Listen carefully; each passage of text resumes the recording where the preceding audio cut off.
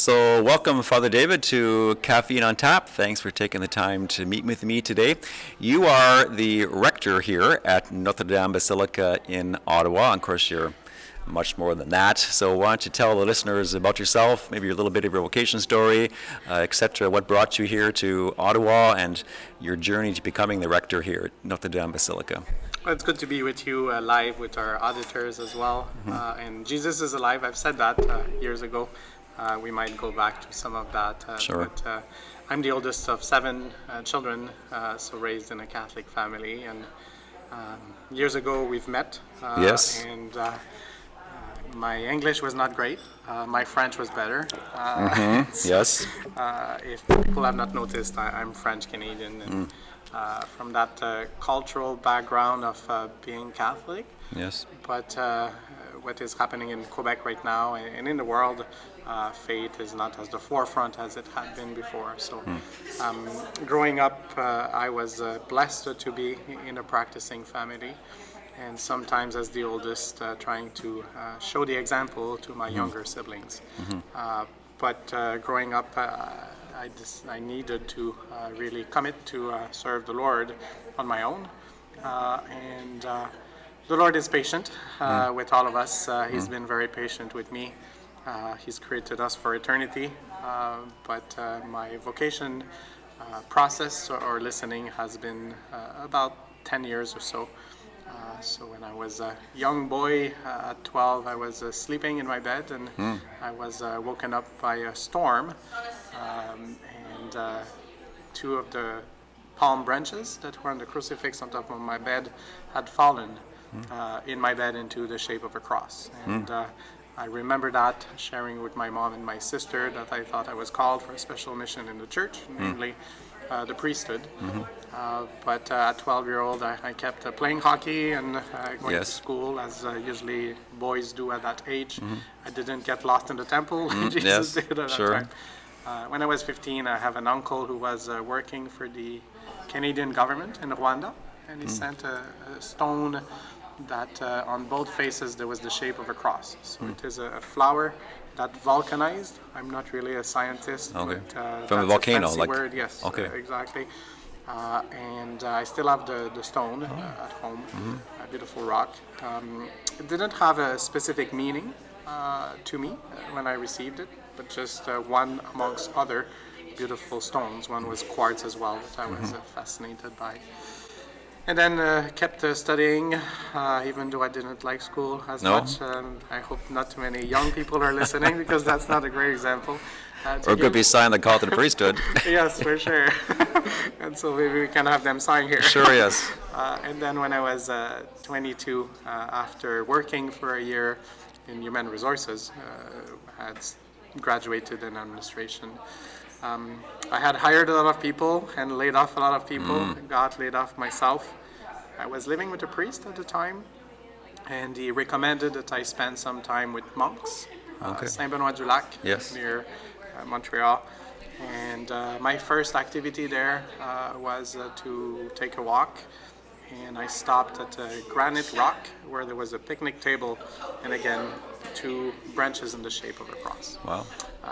We have all kinds of crosses everywhere we see, but for some reason I was gathering those 3 events, not more than 3 events. Then I went back to the room, the cell, and the cell is used in other fields as a constraint. Sure. But for me, it's in the cell that I got the most freedom by opening the letter that the priest had given me. He was referring me to Samuel, the calling of Samuel by name during the night. And so like Samuel, I said, "Speak, Lord, your servant is listening." Okay. And now I've been with our community of the Companion of the Cross in seminary for 7 years, and about 13 in the priesthood, 11 of them in Houston, down south. Okay.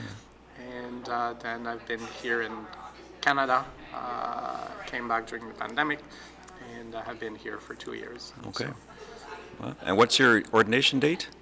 May, the end of May, 2010, 29th. And my honeymoon as a priest was actually in Haiti. So I think it might relate to some of the future subjects that we'll talk about in this. I think I know some of the questions you'll ask me, and it's not the Lord who told me, it's the good preparation you've done. Okay, praise God, praise God. Yes. Well, we are here in the cathedral coffee shop called Café de Tours, which is an amazing place and just a beautiful atmosphere and beautiful ambiance that you've put together here in the basement of the cathedral here in Ottawa. So tell the listeners more about like the genesis of this idea, like the philosophy or the intentionality of this place. Like, what do you and the staff here at the cathedral hope to do for the greater glory of God through this place? Mm-hmm. So, great question. So when I was in Houston at some point, to try to bring the good news of Jesus in the streets, I had kind of a dream of having a food truck, but a coffee food truck that we could have used in the parking lot of our church and also go to events and things, even have a board where we can write our prayer intentions and all that. But for logistical reasons and financial difficulties, it could not happen. It was something impossible. But we know that nothing's impossible to God, and so I kept that in my mind and in my heart. And then after a few months of serving here in the cathedral, knowing that this space was not used as often as it could, and knowing that we have a lot of people who visit the cathedral. Obviously, we have our regular masses, but we have also some tourists who come and some pilgrims as well. So tourists, we're all sometimes a bit lost and we're not sure. I include myself in that. And sometimes we have more of a purpose of walking towards the Lord and with the Lord. But just to be able to cater to the needs of everyone, including those who are not knowledgeable about Jesus, and I'm not talking mostly here, but here. So this is to create a space for evangelization.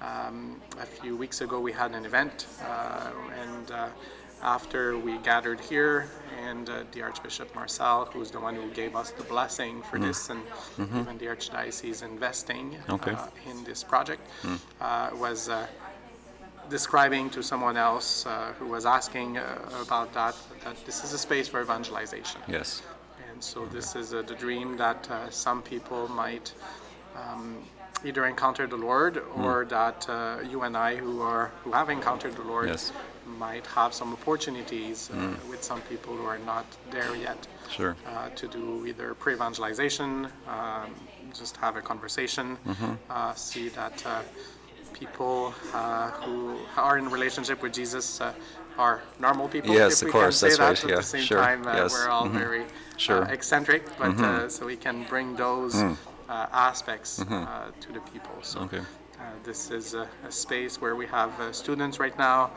some of them already in their faith and some a bit less that are invited. Just a few weeks ago there was a group of people in one of those pews here. They were all together in the same pew, and they just happened to be the wives and husband, one husband of the ambassadors that are from different countries that are serving here in Canada.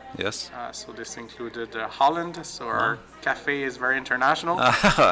This included as well Brazil, Portugal, and so it's very unique to have all kinds of people who come for all kinds of different reasons and gather here over coffee. I think yes, you better have some coffee, because this is called Café on Tap. You better have some caffeine there. Yeah, I know you're a caffeine coffee aficionado too. You've taught me a few things down the line there, and I appreciate someone who appreciates coffee too. So as a priest, do you hang out here? Do you loiter with intent sometimes? It's kind of hanging out here and meet people, or do you have opportunities to do that? Do you have certain times when you commit to doing that, or is it more kind of a spontaneous thing that you will just come through here and just see what's going on and maybe have an encounter with somebody? So as the pastor here and the rector, there is a lot of administrative work, but intentionally I decided to start my day here, whether there is a lot of administrative stuff to be done or not, to come here, and this is the way I start my day. So As priests, we're ordained for the people of God, more Yes. for the paperwork and the Sure, sure. organization. Yes. And so I'm praying that the Lord sends the people that He wants to meet. He wants to meet through me Sure. and with me. And so this is my first activity now when I come here at the cathedral. I just come downstairs first and Yes. then upstairs Okay. to the church itself, and then do a bit more praying, and then I start the rest of my day like that. Okay. But as a church, we're called to evangelize. That's Yes. our that's Mission. the caffeine. Yes, exactly. That's what Yeah, gets that's us very going, good. in a That's sense. very good. And Yes. so I give you the copyrights for that. You can use it. And so this is our raison d'être. Okay, wonderful. Well, kudos to you and your staff and the Archdiocese for putting the time and the energy and the effort and the talent and the treasure into this. I think of Archbishop Bergeron of Detroit that talks about shallow entry points of opportunities to encounter, opportunities to evangelize, and this is a coffee shop, although it's in the church cathedral hall basement. It's a non-threatening place. It's not. Yeah, I'm going into the church, but I'm also going in there to get a coffee, right? And then maybe something will stir up in their heart, or they'll see you, or Father Kevin Burgess, your associate, or anybody else, and whatnot. So yeah, I praise God for all that. It's opportunities, right? That's the thing that the Lord is affording the church today: opportunity to think outside the box, and to see where the Lord is leading and get behind that. Now, I know you and I have both read this book, Mark Sayer's book, A Non-Anxious Presence. I've spoken about this in previous podcasts, so my viewers would be familiar with it anyway. And we're both fans of the Rebuilders podcast, that comes out of Australia. So it's kind of cool to listen to an Aussie accent every week or 10 days or so. But Mark Sayers and his collaborators, they talk about gray zones. And so could you describe for our listeners, like, what is a gray zone? How do you see gray zones? Where do you encounter gray zones in your life or ministry? How are they themselves opportunities then to step out in faith and trust in the Lord and work and cooperate with Him? So I don't think it's specifically quoted in that book, but as I was praying about it this morning, knowing that we would have this interview, one of the sayings of Paul, so if it's Saint for Saint Paul, Paul, sure. Must be also applicable to us sometimes. Unfortunately, sometimes I do the things I don't want to do, and I don't do the things I want to do. And so obviously I'm committed to the Lord, and I'm trying to follow in His footsteps, and I know that He's always there to bring me back to Him when I need to. And so Pope Francis as well, earlier in his papacy, has said, and this has to do with the color gray, so he says there is a lot of things that are not black on white or white on black. And so our world is in transition in a special way right now with everything that is happening. But I think it's somewhat applicable to since the beginning of creation in so many ways. Even the fact that we're here on this earth, but that's not our final destination. So this is some gray zones. And so we need to see where to go from here and now to get closer to God, who's always with us as well. And one of the military expression that he used that I had heard in some of my workout exercise that I actually was not able to spell it right because I had never seen it written, but that spoke to me as well a lot, is that before in the military and even in the technological possibilities that there was, we would observe, decide, and act. And so he calls it the OODA loop. So there is the observe, decide, and act. But before deciding, we need to orient ourselves. So with the jet fighters and all that, how they can maneuver now. And with everything that is happening, sometimes I get a bit dizzy in the world or in my own life. And so I need to be grounded. And this is an aircraft analogy. But for us to be grounded in the Lord makes us habilitated to be able to aim to where we need to aim. And so this is some of what was coming in my own personal Okay. prayer this morning. There is so much to be said, and that's why I'm grateful to their podcast as well. Yes. So the book has been written, and it's there, and it's very accessible. Sure. But also what is happening, what is unfolding in the world as well. Makes sense to continue to reflect on that as well. Okay, good. But to continue to fortify yourself there with caffeine on tap there. You're drinking your coffee through a straw. Can you explain to our viewers and maybe our listeners too? You have a silver straw there that with a bit of a filter at the end. Yes. So first of all, it's not real silver. Okay, it's a hockey stick. So should not be stolen. But I just grind the coffee grounds on my hand. And then I put it there with hot water. And then, so it's called a bombilla. It's mostly from South America. Usually used more for tea, herbs, than for coffee. But I was in Paraguay for a mission, great mission with someone who's close to the Companions of the Cross, our religious order, Rosafrias. Yes. And beautiful time there with a lot of children, and this is one thing that I brought back in my memory. Okay. And then I use it for the coffee. Oh, okay. Wow. Also for those who are more into environment. Yes. This can be really environmental because there is no filter or anything like that. Okay. So you can just compost everything at the end, the grinds at the end. For Wow, sure. fascinating. Okay. Well, just again to review to our viewers and our listeners, it's Mark Sayer's book, A Non-Anxious Presence. And the author also talks about how the world is tipping from crisis to crisis, whether it's political, economic, military, social, even crises in the church these days, So, but yet these opportunities present themselves through these crises, through these gray zones, transition time. One thing is coming to an end, something else hasn't really risen up yet, and it's kind of in the middle of, we're kind of stuck on. I say it's almost akin to being grade 11. Like you just like the excitement of grade 9 and 10 is over.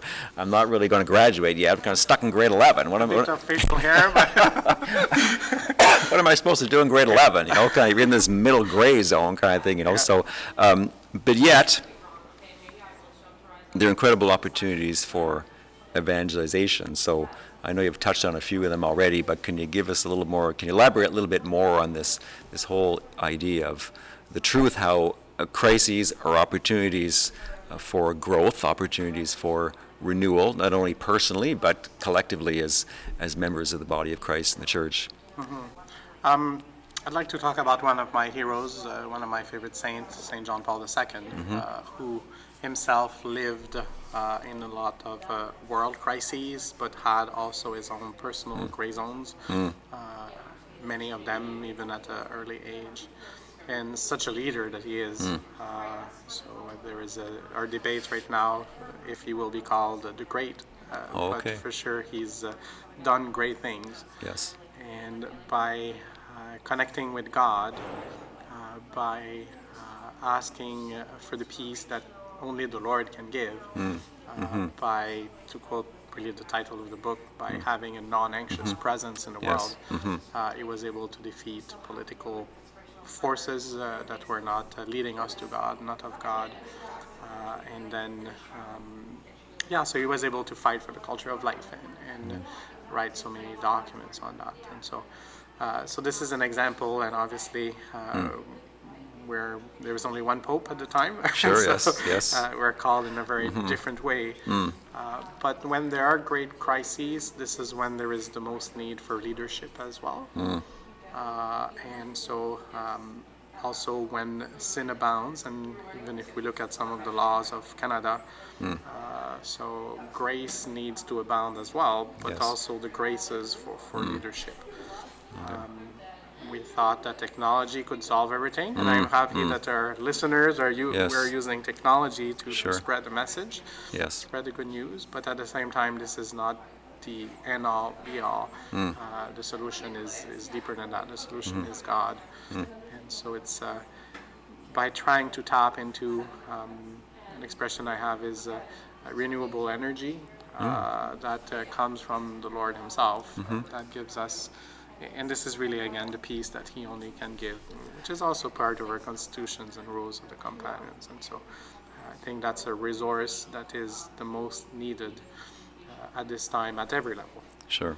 And even when they share in the podcast, I think it's obviously with faith, but there are some of those principles that can and should be applied even with the people who don't have faith. And so hopefully by seeing that from people of faith, by hearing that, they can apply that and be led by the leader par excellence that is Jesus himself, who wants to inhabit us in such a way that we can be beacons of light in the darkness, and that we can bring the peace in the anxiety of the world.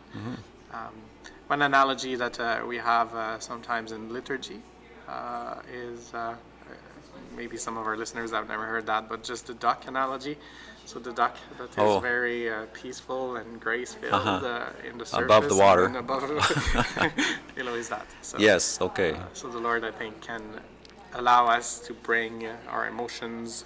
One thing I heard, not from this book, but a few years ago that impacted me, that is still mysterious to me, but how to evangelize our emotions and then bring that to the Lord and the emotions of everything that is happening as well. So this is an opportunity, a great opportunity we have right now to connect with God and to try to bring that as a gift to people. Evangelizing your emotions, that's a cool concept there. Yes. So I'll have to pray more about that, maybe do a podcast on that, evangelizing our emotions. Holy. I think of that movie Inside Out, you know. Yes. Should we do use voices right now? Oh my or? goodness, no. Okay, No. Your voice, my voice, that's good enough. Okay, good. So I believe you're raising money for a particular cause. So can you tell our listeners how they could participate in this cause? What is the cause, and what's the money being raised for, and what's motivating your heart to do this?